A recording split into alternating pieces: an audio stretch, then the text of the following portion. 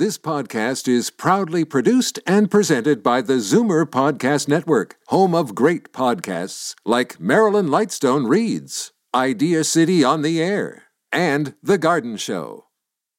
You're listening to an exclusive podcast of Fight Back on Zoomer Radio, heard weekdays from noon to 1. Fight Back with Libby Znaimer on Zoomer Radio. Welcome back. Do you have a Capital One credit card? 6 million Canadians do, and they are the latest to have their personal information stolen by a hacker. And as I said, it's just the latest in a string of data breaches in sensitive financial services. The same thing happened at the Co-op Desjardins just weeks ago. That one affected 2.7 million people and 173,000 businesses. In 2017, there was a data breach at Equifax, and that exposed the social insurance numbers and other sensitive information of about 19,000 Canadians. So this one is apparently larger than the others put together. What do you do to protect yourself? I would like to hear from you. Is this something that worries you? 416-360-0740, toll free 1-866-740-4740. Now I'm here with Yaniv Orr, Vice President of Technology and Data here at Zoomer Media, and Claudio Popa, who is a cybersecurity expert with Data Risk Canada and the author of the Canadian Cyber Fraud Handbook. Thanks for joining us. Thanks for having me on, Libby. Thank you for the invite, Libby. Okay. Yaniv, let's start with you. So this seems to happen, every couple of weeks somewhere. Are we becoming desensitized to it? That's probably part of it. But the other part is that media is actually starting to cover it more. These type of events are actually been happening for the past few years in increasing frequencies. It's just that the media didn't catch up to the threats and the alarming rate of growth of these incidents until the last few years. And Claudio, how serious is this one? Well, this one is very, very serious, and it's more serious for Canadians than it is for U.S. Citizens. And the reason for that is we don't have the same protections here in Canada. The companies are not held to the same standard. We do not enforce cybersecurity standards as well as the United States do. And individuals don't have the same level of protection. For example, we don't have access to credit freezes, which are available to every U.S. citizen here. So it certainly is a concern, and it's one that has been top of mind for Canadians for the past month at least, because, as you correctly pointed out, these kinds of breaches don't appear to be fading away. If anything, they're increasing in number. Okay.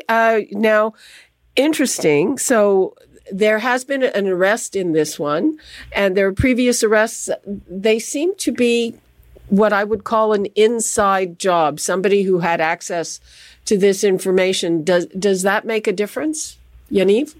Well, sometimes it does, but today with the abundance of tools that actually exist out there, any misconfiguration of any part of the infrastructure of an organization basically invites people to get in and take data. So it definitely helps, but not having it as an inside job will not deter people, and it will not diminish frequency that much. Now, the company apologized, but they said, "Oh, don't worry. This wasn't used. Nobody is out money because of this." Should we believe them, Claudio, when they say stuff like that? Unfortunately, that may have been an earlier statement of theirs. At the moment, it has come to light that a lot of information was, in fact, shared by this individual online, if only as a mistake, if only because she made mistakes in protecting it, or perhaps she wanted others to take it. Either way, this is a situation where, unfortunately, it wasn't the company itself that detected the breach, as it often is. In this case, it was a member of the public. It was a stranger who came to the company and said, "Hey, you know what? I happen to see some of your customers' data online on a social media system and thought you should know. That's possibly the worst the worst way that a company can find out about such a damaging data breach. And luckily, the company did react quickly and contacted the FBI. But the fact is, the information has been exposed, and we don't know exactly to how many individuals, how many parties have had access to what amount of it. Okay, let's take a call from Steve in Scarborough. Hi, Steve. Hi, how are you doing today? Fine, how are you? Good, not bad. I just wonder with this Capital One thing now, I've got a Hudson's Bay MasterCard, and on the back of it says Capital One. Now, would that be affected too, or is it just the Capital One card?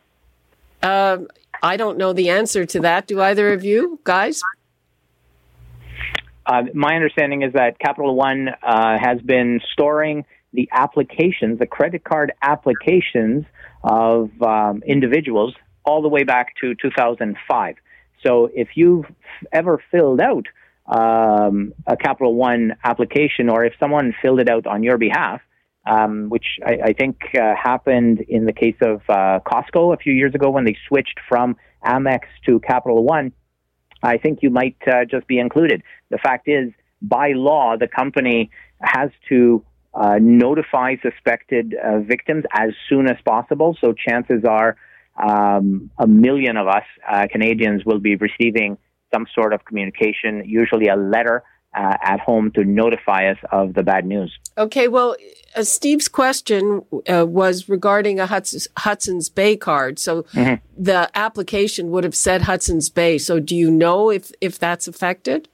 Yeah, well, if it's managed by Capital One, I tend to think that it will be included in that data trove because Capital One is the one managing it, and Capital One has access to the personal information of all those individuals. But it remains to be seen. Yaniv?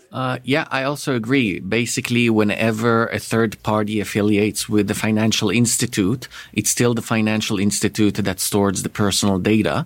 And as the press has already disclosed, all of the applications towards Capital One cards throughout 2005 until now have been jeopardized. So most likely that card is also included. Okay. So, Steve, thanks for your call. And I would recommend that you call Hudson's Bay and try to sort that out for your personal card. Now, we're hearing about SIN numbers going out. That, to me, sounds very dangerous. Yes, Libby. One of the scary things about an intrusion to a financial institute is that if that information has been jeopardized, it's not something that can easily be changed. Normally, you need to keep monitoring your status for many, many years after a breach like that, which is why it's also becoming the norm of the affected financial institutes to actually offer free credit monitoring and identity theft monitoring services to the affected customers. Claudio, what should people do to protect? Okay, say they're suspected that they've been in a breach. What should they do now? You know what? One of the main things that people should do is speak out and force the organization to live up to the same standard that Desjardins has set in the past month. And that was unprecedented in offering members and customers lifetime protection from identity theft or credit card monitoring.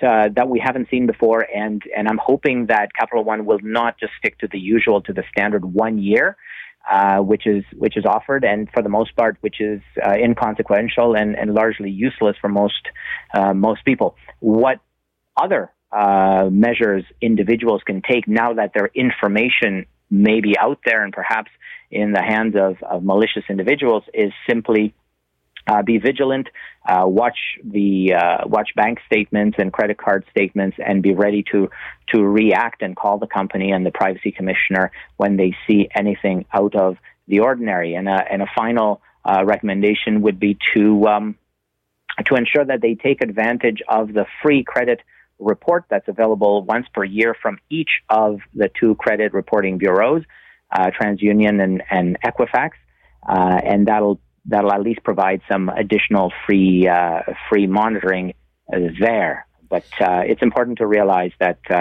that companies going forward can no longer just provide a token 1 year of credit monitoring whenever this kind of thing happens and expect it to be sufficient. People have questions, so let's start there. We've got Len in Scarborough. Hi, Len. Hi, Libby, and thank you very much for taking my call. I've been a Capital One subscriber for the past at least 20 years.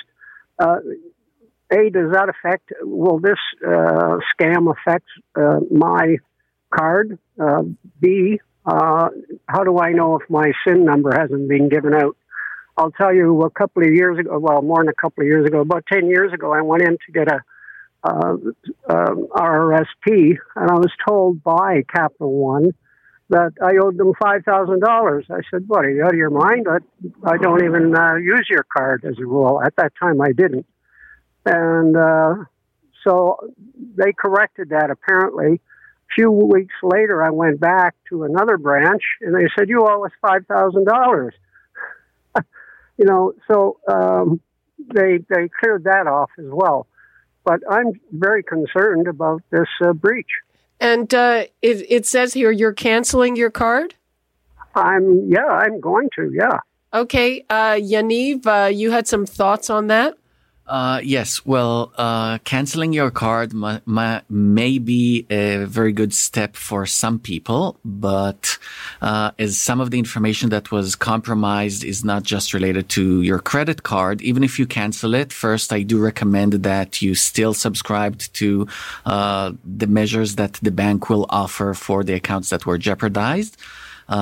Moreover than that, people need to remember that if they do not cancel their cards, long-term vigilance is very important because sometimes it takes a long time until somebody actually purchases the data that was stolen from the financial institute. Sometimes it might take years until that card number actually goes out to the public. So long-term monitoring is actually very necessary. Okay, well, I didn't know that. So that makes the long-term monitoring interesting. So they might wait years till things die down and then sell those credit card numbers.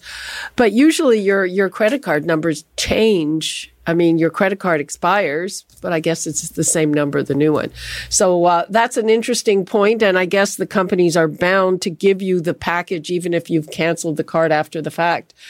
So Len, I hope that answers your question. And if you have a Capital One card, the answer is yes, your personal information was compromised. Okay. Let's go to Doreen in Kingston. Doreen, we're starting to run out of time here, so quickly, please. Hi. Yes, last year they caught it in time, but somebody took out a Capital One card in my name, and the only information I could get was that it was sent to an address in Mississauga, and I lived in Brockville at the time, which is east of Kingston. So, how did you find out? It was very fortunate that instead of getting merchandise, they were going from one machine to another and taking out cash advances. And it was they had applied for a Costco membership card, and the Costco membership people called me and asked me if I had applied because it was sitting there pending. And I said no, and then she said, "Do you have a Capital One card?" I said, "No, I do not interested." And she said, "Well, then you need to call the fraud department." And they got it through an application online called Credit Karma. Oh. And I tried to find out what address in Mississauga, and they said, "Oh, we can't tell you that. It's confidentiality." And I said, "You've got an application in my name who lives in Brockville, east of Kingston, and this went to Mississauga. It's in my name, and you can't give me any information on it. Isn't that interesting?" Well, that is interesting. Doreen, I'm going to have to let you go. We have about a minute left. I'm going to let our experts respond, and that sounds really lucky that this was all caught. It was very lucky, but I put a red flag on my social insurance number as well as my the credit places. Okay. Thank you for that, Doreen. Okay. Thanks. Okay, so just very quickly wrap up hearing Doreen's story, and in general, Yaniv, what should people do? As Doreen basically pointed out, one of the main risks is that the data that was basically stolen right now can actually serve to try and get other credit cards in your name because they have your full data set. They can basically reach out to any financial institute and impersonate you, which is why identity fraud monitoring is very important in this case. And Claudio? I think it's important to realize that despite what the company has said, that in fact, they were saying that don't worry, credit card numbers and account logins and passwords have not been compromised. Unfortunately, it's much worse than that. So credit card numbers have not been compromised. Well, credit cards are easy to change and to cancel. What's impossible to change is the personal information that has been compromised and with which you can apply for a multitude of other credit cards. So it's much worse because the amount of the data breach can create any number of situations where individuals' identities can be cloned. And of course, they can apply not just for credit cards, but for loans, mortgages, and other illegitimate purposes, maybe even starting companies in the names of these individuals. So that's where the seriousness of this breach comes in. And it's not, in fact, from a situation, a traditional situation where credit card numbers are often compromised. So we need to keep that in mind, and we do need, and I agree that we do need to continue monitoring for identity fraud and identity breaches, but also push the company to provide more than just that standard default 1 year of coverage, which is not going to be helpful at all. Okay. Thank you so much, guys. I think that we're probably going to have to revisit this very important topic very soon. Thanks to Yaniv Orr and Claudio Popa. You're listening to an exclusive podcast of Fight Back on Zoomer Radio. Heard weekdays from noon to 1. You're listening to an exclusive podcast of Fight Back on Zoomer Radio. Heard weekdays from noon to 1. You're listening to an exclusive podcast of Fight Back on Zoomer Radio. Heard weekdays from noon to 1. This podcast is proudly produced and presented by the Zoomer Podcast Network, home of great podcasts like Marilyn Lightstone Reads, Idea City on the Air, and The Garden Show.